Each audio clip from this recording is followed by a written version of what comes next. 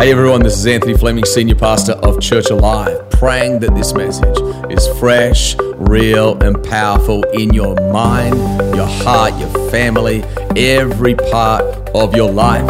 If you enjoy these messages, subscribe to it, share it with a friend to build their faith. God bless you as you lean in to the power and presence of God's Word.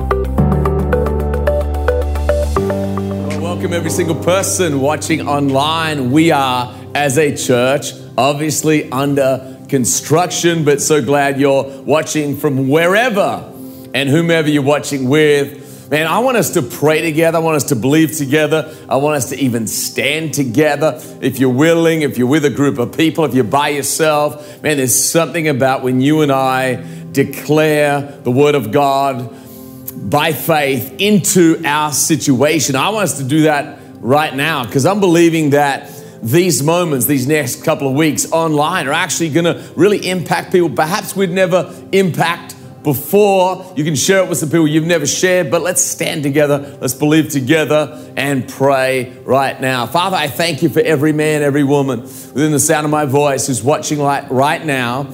And in Jesus' name, would you strengthen, would you touch? And I'm going to ask everyone to pray this simple prayer with me. Say, Jesus, speak to my heart. Change my life. In your powerful name, I declare I can become, I will become all you want me to become. In the powerful name of Jesus. And the Church Alive said, amen. Amen. Well, church, so glad you're here with us for this moment. We are under construction, and the title of my talk is Alive Under Construction. I know, I'm tying it in. I'm weaving it. Work with me, people. A life under construction. I want us to jump into a text of Scripture, Acts chapter 9, verse 1. It'll be on the screen for you to read right now. In Acts chapter 9, verse 1, then Saul, still breathing threats and murder against the disciples of the Lord, went to the high priest and asked letters from him to the synagogues of Damascus, so that if he found any who were of the way, whether men or women, he might bring them bound to Jerusalem. And as he journeyed, he came near Damascus, and suddenly a light shone around him from heaven. Then he fell to the ground and heard a voice saying to him, Saul, Saul, why are you persecuting me? And he said, who are you, Lord? Then the Lord said, I am Jesus, whom you are persecuting. It is hard for you to kick against the goads. So he, trembling and astonished, said, Lord, what do you want me to do? Do you know, as I've been leading a church for now, well over 10 years, I often get that question, what does God want me to do? What is God's will for my life? It's an amazing question. Saul is literally a hater of Christians. He hates Christians. He is convinced that they are really a cult. He is trained in Judaism. He is smart. He is zealous. He is passionate, but he's dead wrong. And the problem is he's prideful. The problem is he's arrogant. The problem is he's self-righteous. And God literally knocks him down, literally blinds him, shows up to him. It seems like it's a hard moment, but actually it's not a hard moment. It's a merciful moment. It's a gracious moment. See, Paul had been, he's still Saul. Saul had been building his own life, his own way, according to what he thought was the best thing. His life was under construction according to him, but God had a different plan. He had a different design. He is the great architect, and he wants to build Saul. But before he builds Saul, he has to knock him down and get him to see some things that he has not yet seen. And he literally knocks him down, and for the next 3 days, he's blind. He doesn't drink, he doesn't eat, and he's simply stuck almost in his own self, seeing the folly of his own ways. For the rest of Saul's life, God later changes his name to Paul, but for the rest of his life, he's a man under construction. God is always building, always speaking to him, always working in him and through him.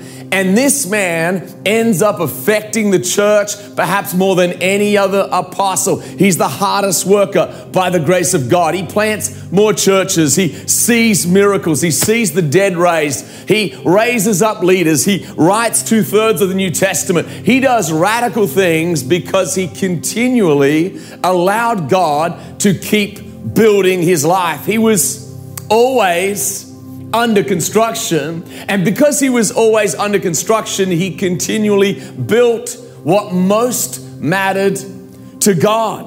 And I hope that you're a person today that wants to be a person under construction. I hope that you're a person that says at the bottom of your heart that, man, I love God to design, to architect, to build my life.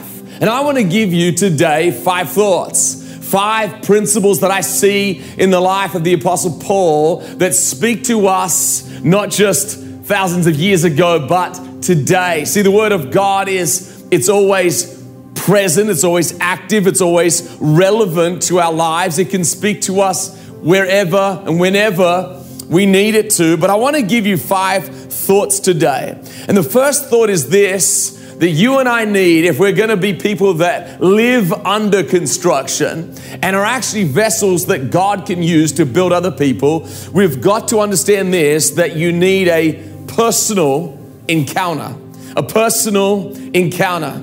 Sometimes, to be honest, especially if you grew up in church, you relied on your mother or your father or your grandparents' faith or an auntie's faith. And there's kind of this sense of, oh, I'm safe because mom or dad or a grandfather or grandmother are praying people. And so many times there's blessings attached, and that funnels on down and trickles on down to you. But I want to invite you and I want to encourage you to seek your own personal encounter from God. You see, the Bible actually says this in John 17, verse 3. Jesus said very, very clearly that this is eternal life, that they might know you, the only true God, and Jesus Christ whom you've sent. See, God actually wants to have a personal encounter, a moment that changes your forever. And maybe many years ago you had a personal encounter, but that personal encounter seems like it's distant, far away. I want to tell you again, he doesn't just want to encounter you one time. No, he wants a progressive revelation, because he knocked Saul off and he changed his life, but he didn't stop building Saul. He didn't stop making Saul. Don't let God stop making you. Keep your heart, keep your mind, keep your spirit in the position where you are literally under construction. See, here's the reality. I was talking to someone the other day, and he was actually talking about his own personal encounter with God. I was encouraged by it because it happened literally in our church. He said, Anthony, the very first time I came to your church, you preached a message, and then at the end of the message, you asked people to close their eyes and bow their head. And all of a sudden, I saw this light, and it was like everyone else in the room, it was almost like they disappeared, but it's like I saw this light from heaven. And literally at that moment, it kind of freaked me out, because I was like, what in the world was that? But he looked at it now, and he looks at his life then. He was literally in getting into gang life and was really going down a wrong track. And there was a divine moment, a personal encounter. I know a man from India. He's one of the greatest men I think I've personally ever met. He literally was in a gang that would enforce, put it this way, very bad things. He really was involved in a lot. And Jesus literally, like Saul, appeared to him in a vision in the sky and said, son, this is what I've done for you. What will you do for me? And I believe this, there's nothing selfish about asking God, God, would you give me a personal encounter with you, a personal revelation of you? That might happen today. That might happen this week. That might happen this month, this year. As you begin to say, God, I don't have my own personal encounter. I need my own personal encounter with you. A life under construction takes a personal encounter. A life under construction actually takes steps of faith. steps of faith. God doesn't want to leave you where you are. Listen to what the Bible says in Acts chapter 9, where he speaks to Saul and he says, arise. He says this, go into the city and you will be told what you must do. I want you to see the simplicity of this for a second. He says, go into the city. That was his first instruction. Here's what I found. If you don't do the first instruction, God doesn't give you the second instruction. You've got to do the first instruction. For many of you, for some of you, you know what the first instruction is? Get to the house of God. Get to the house of God. Now, obviously, church right now is online, but can I encourage you, if you live nearby, get to Church Alive when we reopen again. If you're in another state, find a life-giving church and get to the house of God. You're like, what does God have for me? I'll tell you this, you'll find it in the house of God. You'll find it in that place. You might be like, well, I go to the house, okay? Get in the Word. Get in the Word. Find a small amount of time daily to be in the Word. I don't know of a Christian who has a faith that I want to model that doesn't regularly spend time with God. But I will tell you this, it takes steps of faith. Steps of faith. Don't let church be just an online experience. Don't let it be a rush in and rush out. You know, many years ago, my wife and I, before my son was born, we went on a cruise ship. It was one of the most amazing vacations. We went with friends. We've still got pictures of us on this cruise ship, and from time to time, we've looked at it and shown friends and reminisced. You know, sometimes people leave it like that. They're like, man, I don't want to go on a cruise ship, but I'll have your secondhand experience. Don't let your faith be a secondhand experience. You need to be in the house of God. You need to say, God, I need a personal encounter with you. Number 3 today is this. You need a godly goal. To be a person with a life under construction, you actually need a godly goal. Goals are good, but godly goals are great. You know, Paul said in Philippians chapter 3, he said this in verse 12. He said, not that I have already attained all this or am already perfected, but I press on that I may lay hold of that for which Christ Jesus has laid hold of me.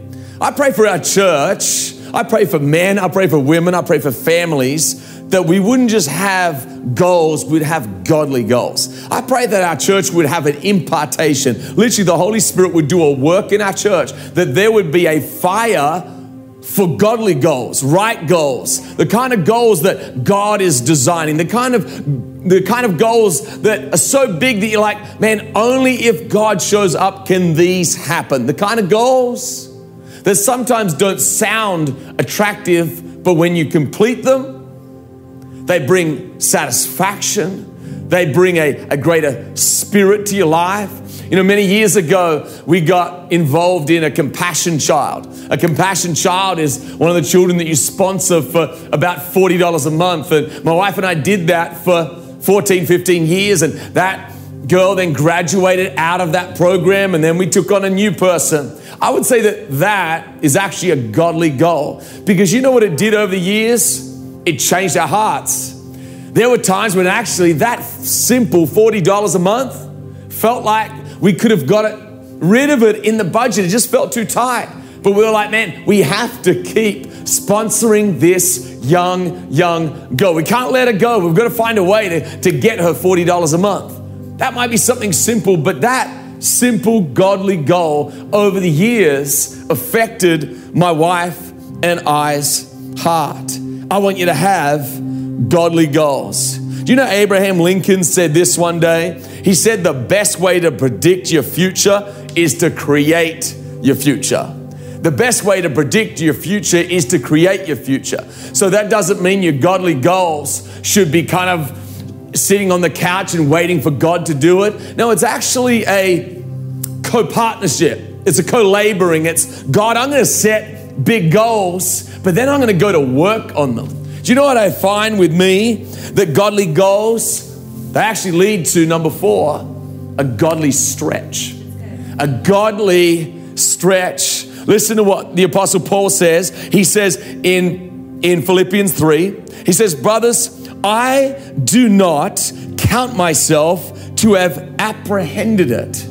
He is actually near the end of his life. He has accomplished so much for the things of God. But I love about Paul, and why I love reading the book of Philippians so often, is every time it challenges my attitude, and it challenges my commitment, and it challenges my stretch. See, in this is a godly stretch.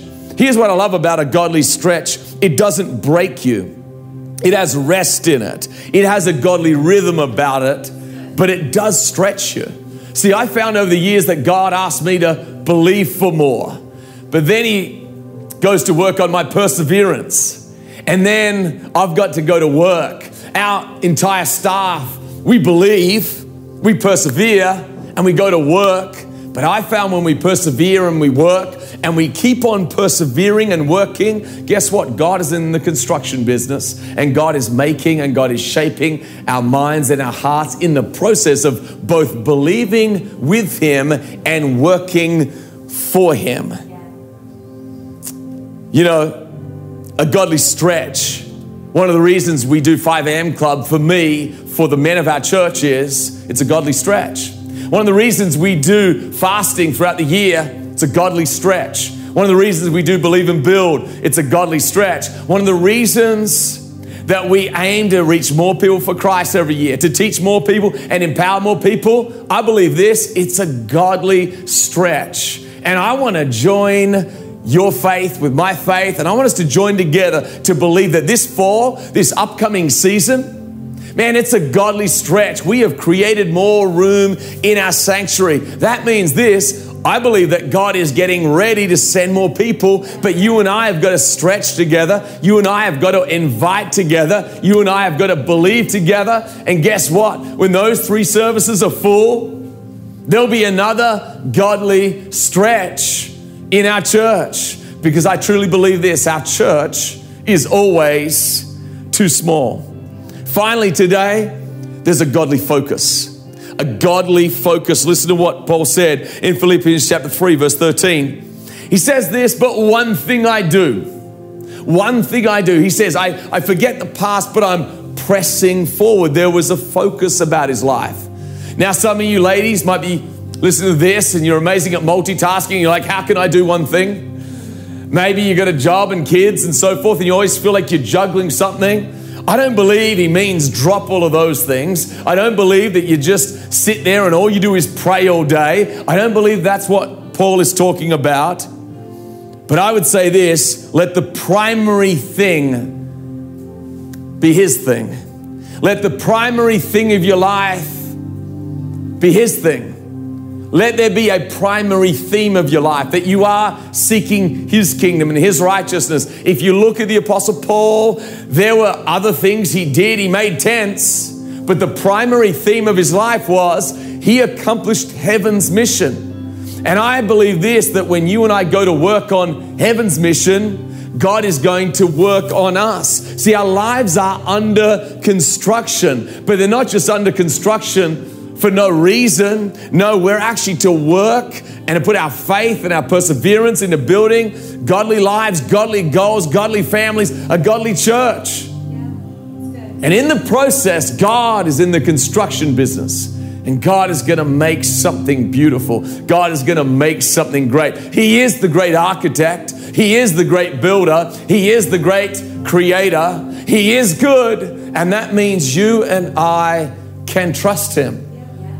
So I'm going to close today, and I just want to pray for you. Maybe you've never encountered Jesus. Maybe you say, man, that's me. I haven't had a personal encounter. I'm going to pray with you in a moment. Maybe you don't have any godly goals.